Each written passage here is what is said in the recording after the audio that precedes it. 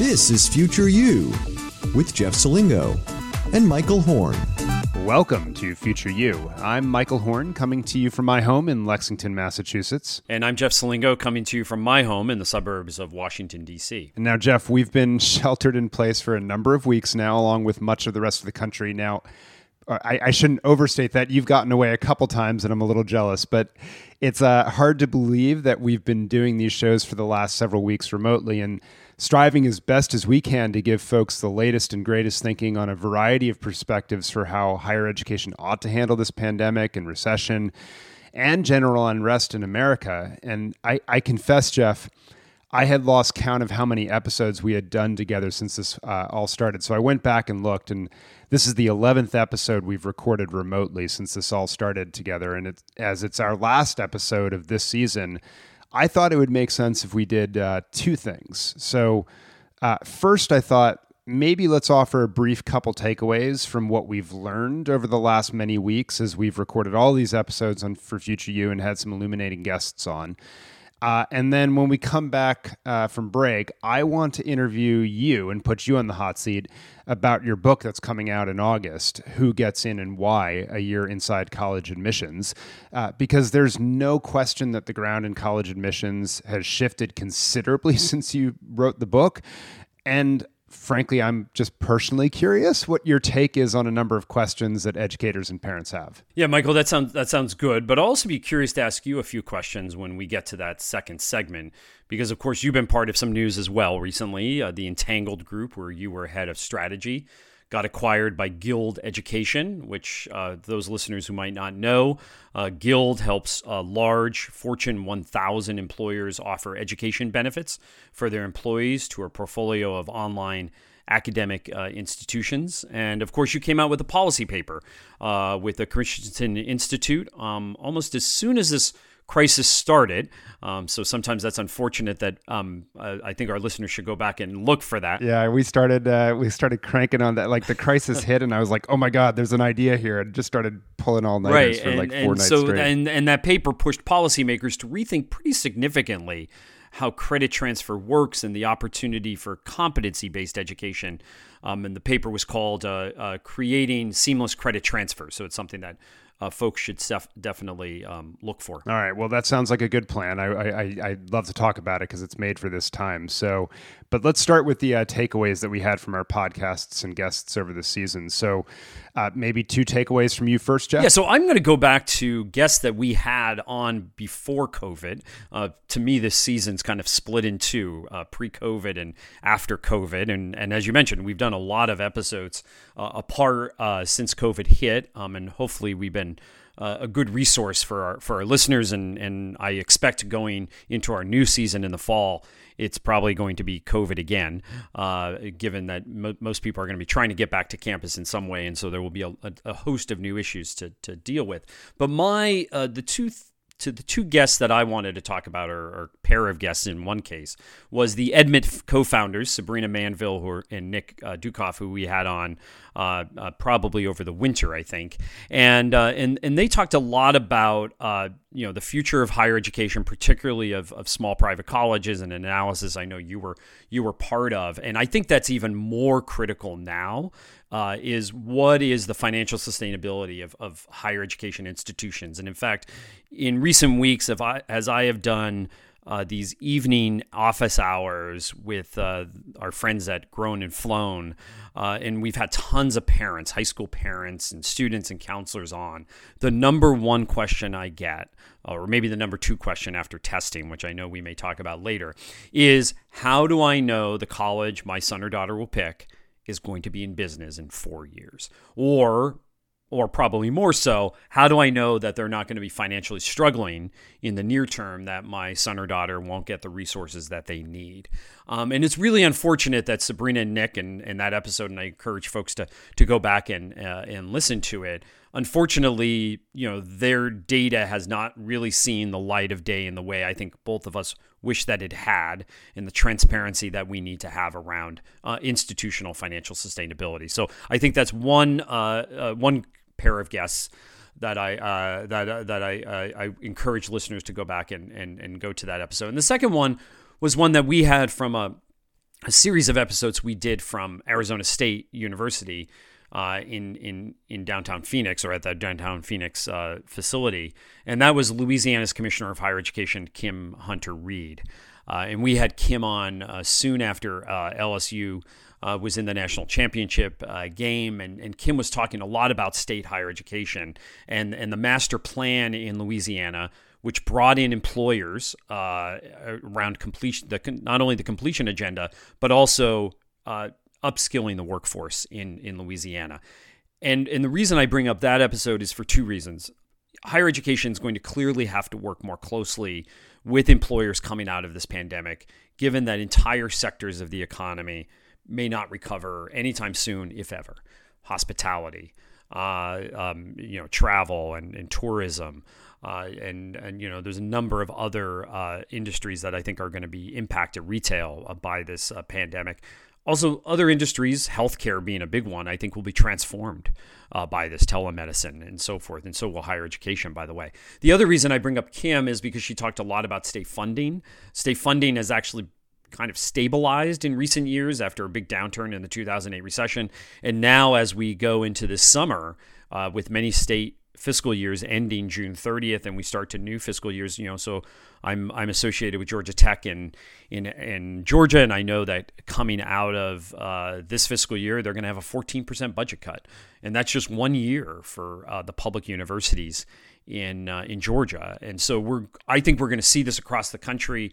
Public universities, after the last recession, it took them years to recover from that. And the question for me is, what's going to happen with state budgets going into this fall? We know that public enrollment in public universities has gone way up in recent years, and we know that also may happen coming out of this pandemic as students and parents and adult students look for less expensive options. So the question is, what is the role of states are going to play in that, and are we going to see the same thing happen a second time around, where we see this big state disinvestment in higher education that takes years to recover? So it's something I think not only should you go back and listen to Kim Hunter-Reed's interview with us, but also to looking at the fall episodes. It's an issue I definitely hope we can get into. So Michael, what are your takeaways from the episodes that we recorded this year? So I think it's interesting that you went existential, if you will, with both of yours in terms of the future of higher ed. Mine is more around how leaders at higher ed institutions should respond amidst all this, and sort of how they continue to plan for the future. So the first one that I had as I looked back was when we had Mike Armeni on from Northeastern, and I thought it was actually one of the best interviews we've had, period. But he talked about how Northeastern created not just a committee to focus on the here and now logistics of moving the spring semester to remote learning and all that went around that, but how the president, Joseph Ayoun, who's also been a guest on Future You, created a second committee really looking at the future implications for Northeastern, so that as early as March, when this hit, they were able to start thinking about the fall semester and beyond, of all of the different scenarios, logistics, questions that they ought to be thinking for different stakeholders, so that they could just actually be really go into the summer, if you will, already having identified a lot of issues and being able to troubleshoot them. And I just thought that was so smart, to dedicate a group of people who don't have day-to-day responsibility for the here and now to be able to be forward-thinking about something that if you're not thinking about, it's going to be around the corner from you really quickly. And we're seeing that now, right? Obviously, with a lot of institutions trying to make plans pretty quickly. The second thing that jumped out to me was we had John Katzman and Ben Nelson on an episode. And Ben, who is the founder of Minerva Institute and the Minerva Project, the Minerva Institute being a nonprofit first elite liberal arts college created in the United States in many, many decades, and the Minerva Project being the for-profit arm that sort of creates the technology and pedagogy behind it. He had this comment about how even as universities are really staring down existential threats, as you talked about, Jeff, that many of them and many of their faculty are still sort of debating that are the faculty being listened to enough in the shared governance model that rules higher ed, if you will, and having conversations about process, which is holding up institutions even as many sink beneath the weight of a really damaged business model in these times. And he was sort of saying, can you believe that they're griping even as they need to be figuring out how to swim? And I guess my overall takeaway from both of those, and so maybe I'm going to cheat and give 3 here, Jeff, but was that, having the right process for the problem at hand is really important in higher ed. And all too often, we sort of just revert back to the set of processes or traditions we have in place without asking what problem were they designed to solve or why were they created. And I've just been so taken by those leaders on our podcast, but, in general, like MIT, for example, that has crowdsourced its reopening plans, that have been incredibly transparent about what they do and don't know and when they know it, with their various stakeholders to help create a more robust process to think through all these different challenges that higher ed, frankly, is facing. So hopefully you'll forgive me for sneaking in a third there, but we're going to take a break there because I'm excited to gear up and grill Jeff for his new book that's coming up. So when we come back on Future You, we'll get right to that. This episode of Future You was made possible with support from the Academy for Innovative Higher Education Leadership. The Academy is a partnership between Arizona State University and Georgetown University and is the premier training ground for those who aspire to senior leadership positions in higher education and those who want to lead organizational change at colleges and universities in the future. Welcome back to Future You, and I'm excited to get into it, Jeff. You wrote this book, Who Gets In and Why. I recommend everyone go ahead and pre-order. We'll go a deeper dive on it in the fall, obviously, when we come back for the next season once it's out. But right now, pre-order it. It's a great read. I will say, even as an insider, I learned a ton from the reporting you had done, and I personally... I know you've been worrying a little bit about how much things have changed since you reported it, but I personally think it still has a ton to offer folks and is hyper relevant, even with the changes in college admissions right now. But I am curious to start with, because I know it's on your mind so much, what has changed the most since you wrote the book, in your opinion? Well, the process itself hasn't changed. I mean, students will still get recruited, apply to college, and the gatekeepers, especially at the selective colleges, still have a process of trying to figure out how to select a class. But the entire junior year, or at least the spring of junior year, for rising seniors for the class of 2021 who will apply for admission in the fall of 2021, clearly there's one big asterisk for a lot of what they did. Extracurricular activities, grades in many cases, went pass fail, jobs, summer internships, all that stuff that rising seniors would largely put in their portfolios for admission, largely disappeared. And probably the biggest change is testing. We've seen over the last, particularly over the last couple of weeks, as the SAT, the College Board announced they couldn't develop an at-home SAT, which I think was probably going to be a disaster anyway. There were a lot of complaints about the at-home AP exam. I was going to say based on the and I think that exams, I think the pushback that they got on that realized that they couldn't. That was a 45-minute exam. They couldn't do a several-hour SAT at-home version. They just couldn't develop it. Meanwhile, the ACT has also, just like the SAT, has canceled tons of testing dates. The ACT actually had a testing date recently, and the talk among the proctors was just how much of a disaster that was in terms of social distancing and everything else. I think everyone's really concerned whether they're going to be able to have an SAT and ACT this fall. Both companies have essentially loaded up September with tons of dates for testing to try to make up for what they lost in the spring. But what has happened in the meantime is you've had a ton of colleges go test optional, at least for next year, including almost the entire Ivy League, even Princeton and Yale and others, Stanford, talking about this idea of a test optional for a year, which means that if you don't have a test number. If you don't have a test score, you don't have to send it in, and it's not going to affect your admission. Now, there's a lot of skepticism, and so I think that parents and students, especially those trying to go to the most selective colleges, if they think they're going to test well, they're going to try everything in their power to at least get one test score, because one of the things I note in the book, and when anybody ever asks me, well, your book must have changed a lot because of COVID-19, I say that parents and students have always put more emphasis on testing than the actual admissions officers admitting them have. Just to pause there for a moment, because I was really struck by that. And my takeaway was that, because there's a lot of people right now on Twitter and social media who are not so subtly cheering sort of what they view as the end or demise of the College Board and things like that, which is another question that I'm curious about your take on. But what I was so struck by in reading your book was that the impact of the SAT and ACT, particularly for those who go to high schools that are known,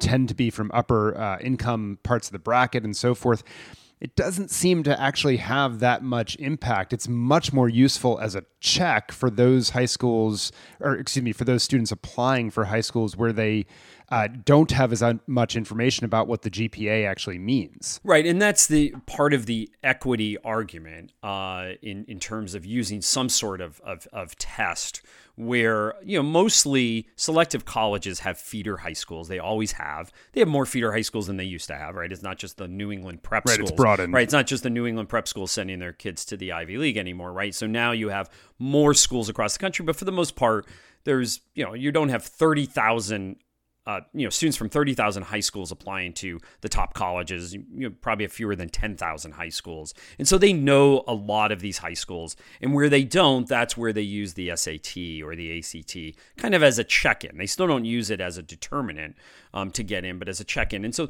I think that institutions want some sort of national norming, particularly these selective colleges and universities. So coming out of this, could we potentially see a new test, a revised SAT?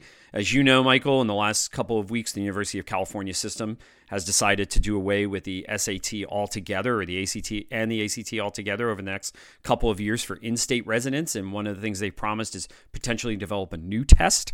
I'm still questioning whether that will happen, but maybe it will. There's still a lot of focus on testing in high schools at the state level. So I think that that's going to perhaps we might match those two things up, where kind of the graduation exit test becomes more of the college admissions test. I doubt we're going to see testing go away overall, because I think that it's kind of built into our psyche in the country, and I think that there's going to continue to be a movement for some sort of testing in admissions. Just one other quick point, because I make it in the first chapter of the book where I talk about marketing in higher ed, and one of the things we haven't talked a lot about test optional is if fewer students take the SAT and the ACT. There are, and all those exams have been canceled this spring and some of this summer, is those are the names colleges buy to recruit students. So without test takers, there are no names, and it really changes how do colleges now find students to market to going into this fall. And so that's going to also change as well. Because those name buys are going to be very different for colleges. So I want to push on the testing point. The marketing point is fascinating, and so all the downstream impacts of College Board having fewer names and so forth and playing less of a role isn't just in admissions. There's two other sides you just pointed: the marketing, but there's also the awarding of merit scholarship and rankings and things of that nature. So I'd love to hear your take on that, because we know U.S. News is dropping SAT, ACT from its rankings, which I think accounted for 7.5% of its ranking in its most recent methodology, if I understand correctly. So I'm curious there. Actually, let's start there, and then I'll ask you the existential question for the College Board. Yeah, and I think a big part of this is what is going to happen this fall. If they are able to do some testing, and so a decent amount of students still submit scores even to test optional schools, and I think all of these schools that are going test optional for a year will see what their class looks like. We may see some of them stay test optional, and a number of colleges, including Davidson, are doing a 3-year pilot test of this idea. they're not coming. Some of them won't come back. Some of them will. And I think it depends on who comes back and who doesn't. Part of this is a competitive nature of this. Schools that compete against each other, if they're all test optional, they'll go test optional to compete better. If most of them accept tests, for example, in the Ivy League, I think they're all going back. So we should revisit this in a year. So just one other point on this, because the College Board, they actually, I don't think most people are aware or want to be aware that they overhauled the SAT a few years ago and made it much more in line with the Common Core standards and the curriculum actually taught in high school, so that potentially it could be one of those exit exams that you just talked about for high school, and maybe some of the fees associated with it and some of the testing conditions, if you will, of it could be absorbed into the high school schedule in some way, and that burden could be shifted from individual families to taxpayers writ large, I guess, would be some of the thinking. I'm curious your take on that. Does that increase? It seems like you're loath to make a strong prediction right now on the future of the College Board, but I'm curious, does that feel like a realistic insurance policy for them? I don't see the College Board going out of business. I'm probably a little bit more worried about ACT, because because they have some other products, but the College Board is $1 billion organization. They have the AP. The SAT has really come back in terms of its competition against the ACT. To me, we should all look to California. What the University of California decides to do is going to be critical in this, because as California goes, really, so does the nation on testing. And they essentially made the SAT to begin with. They made the SAT. The changes to the SAT over the years have largely been driven by the University of California, because they're such a large system, because California students are more likely than many other states to go out of state for college. So when they apply to the University of California, they're also applying to the Ivies and other places. So they tend to drive what happens on this. So where the University of California goes on testing over the next couple of years, I think will drive much of the nation. I also think what happens in admissions over the course of this next year and how institutions use testing, if they use it at all, is going to drive their decisions going forward. Are they going back to the test or not? So I think we will know a lot more. I'm loath to make predictions, because I think we're going to know a lot more in 6 to 8 months in terms of the testing. So, Michael, now switching to the other end of the spectrum here, which isn't so much about admissions for high school graduates, but thinking about students who are seeking to transfer. This is a major issue right now, as we know a lot of people with some college credits but no degree will be coming back to school, likely online, and seeking to finish what they started. But it's also very likely that it will occur at institutions that they weren't previously enrolled in, right? We know this is a huge problem, but you basically say that the experience in healthcare, for example, suggests we won't fix this unless we do something really different. Can you talk a little bit about that? Yeah, absolutely. So in the paper, we hearkened back to the last recession, where Washington was abuzz about the promise of electronic health records to basically simplify and streamline, if you will, the delivery of information, right, around the conditions that patients had and so forth, and just eliminate medical errors, save costs, and all these things. And so Washington, when it passed one of its stimulus bills, it put a lot of money, several $1 billion into electronic health records. And now, a decade later, they have not moved the needle one bit at all. In fact, many people are now really upset, because they've created different errors, they've created different costs. And the biggest thing that they've created is lock-in. And what I mean by that is essentially Kaiser Permanente. They have their own version of an electronic health record that is designed to keep you inside the inside of Kaiser's system. They do not want that to be interoperable with, say, Intermountain Healthcare or any of the other large hospital chains and systems, because it's just another way of, hey, our doctors know you, theirs can't, and we actually don't want to lose you or your money that you represent. And it's very similar, I think, to higher education, right? It's very similar in the sense that higher education institutions, we always talk about credit transfer, but they don't want to accept a lot of credits from other institutions, because it means, from their perspective, potential loss of revenue. They have all sorts of ways of saying, yeah, we'll take some credits, but it's not going to count toward the major, or we have a cap on it, or we don't accept credits from nationally accredited or community colleges or whatever it might be. And all these barriers, policymakers have just been smashing their head against a door over and over again to try to create common numbering systems and all sorts of things. But ultimately, faculty and institutions don't want to accept these credits. And not just for economic reasons that I explained, by the way, Jeff, in terms of the business model, but also for legitimate academic questions, right? They don't want to accept it because they truly don't know, is the coursework you took at institution X equivalent or rigorous enough to count for credit at our institution? And in the current system, there's no way to know. And so, a big argument that we advance in the paper is the notion of using third-party credentialing organizations that offer assessments to basically have someone sit for, I know this is irony coming off of a testing conversation, but essentially sit for an assessment or have their portfolio of work judged in a rigorous and valid way from an outside organization. So like a Salesforce certification or digital marketing from Facebook or what have you, to basically signal that you have actually mastered those skills and so forth, or this basket of courses. And then an institution could opt in and basically say,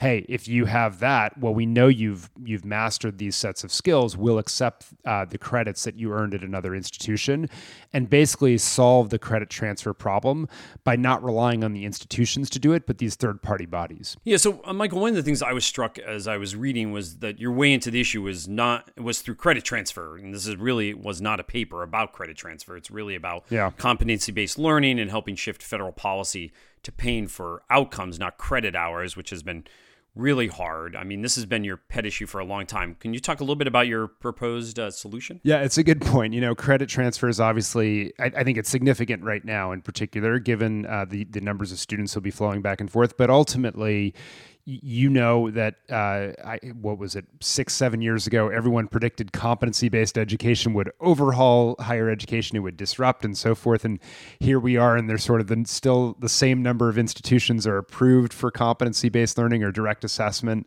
as it's called in the Higher Education Act. And it's very capped still in terms of its growth. And I think a key reason why is that credit hours were created to be the coin of the realm, if you will, the currency to judge quality in higher education, but they're fundamentally input-based. And the very cool thing about moving to a system that has third-party credentialers, totally separate from the higher ed institutions themselves, to say, yes, Michael has in fact mastered this basket of knowledge and skills, is that we create a sort of a gold seal of approval, if you will, that is more robust. It's outcome oriented in a way that credit hours is not. And then we can start to say, hey, institution X, if Michael passes this assessment, we don't care how long it took him to do it. We'll pay you your fee that you charge because we actually know he actually mastered it and demonstrated mastery, and we're paying you for the outcome instead of the input of time, basically. And so I think it's a clever way for part of higher education, and I want to be clear, I think it's part of higher education to help stand up a competency-based system that's focused on outcomes. But I don't pretend, Jeff, that it's going to sort of overtake all of higher education. And, if we were to make this move, I think it's a part of higher ed where we can actually quantify and really understand the skills that we're actually teaching and students are demonstrating mastery of. Okay, so we're about to end this episode and a final episode of this season. So, Michael, one final prediction for what we're going to see when we come back with the new episodes of Future You this coming fall. Yeah, I should have prepared for this question more because I knew it was coming, right? But the here's the test for me. Look, I am still very skeptical as we stand here today that despite the number of institutions, I think it's roughly 2/3 have said that they will open on campus in the fall with very strong presence. And then, a lot of them have said, students will go home after Thanksgiving break or and we'll shift to online for the remainder of the semester and things like that. I am still very skeptical personally that that's going to be the final word on it. I think there will still be shifting in terms of the modality and delivery and plans for higher ed in the fall. My second prediction, Jeff, is that I don't think we're going to see college football in the fall either. Right? Despite everyone saying, right now teams are starting to ramp up, but as we're recording this, a lot of teams are reporting incidences of COVID among their players.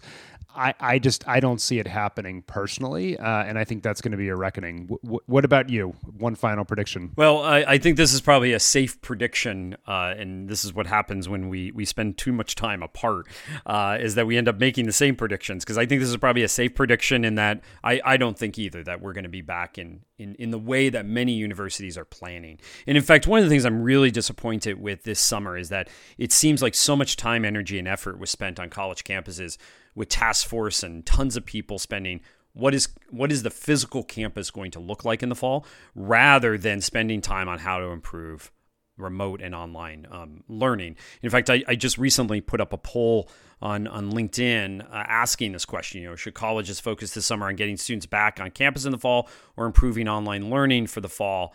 And most of them talked about a hybrid approach or improving online learning was by far more than planning to return to students to campus. And so my feeling is we're going to perhaps get back to campus in September. They'll be there for a couple of weeks and be sent home is what I think is going to end up happening. And I think that's a fairly safe prediction to make here in June, early July of 2020. Let's see where we are in August or September. Yeah, no, I think you're probably right, Jeff. It's going to be interesting. And I guess the existential part of this is going to be interesting as well to see, will colleges, as Sabrina and Nick have predicted, start to go out of business in the ways that we talked about earlier? When will we start to see those announcements as well in any real volume, if that materializes? Yeah, and one final thought, that if there's any positive piece of coming out of not maybe being back on campus in the fall in the full way, is that, as we already know, a lot of institutions are experimenting with their academic calendar. I actually think we might see new models come out of this, and that's the positive I could take out of this fall. But that's, Michael, that's all we have time for today's episode. So thank you, all of our listeners, for all that you've done for us this year, especially the second half of this season when we were kind of in COVID-19. Michael and I haven't been able to record together in a very long time, but thanks for your feedback and your suggestions, and I hope that we've been helpful to you in this period. We're really looking forward to being back in the fall with new episodes of Future You and to the early signs of what higher education will look like, not only in the fall but going forward. As always, thank you to our sponsors over this last year, our audio producer Steve Shigaris, and all of you. Until next time, stay safe and stay strong. Hey folks, Michael Horn here. Hope you enjoyed the latest episode of Future You. And just a reminder to please subscribe to us on your favorite podcast platform. And if you like the podcast, rate us so that others can find us and find out about the good conversations that we're having here. As always, thanks so much for listening.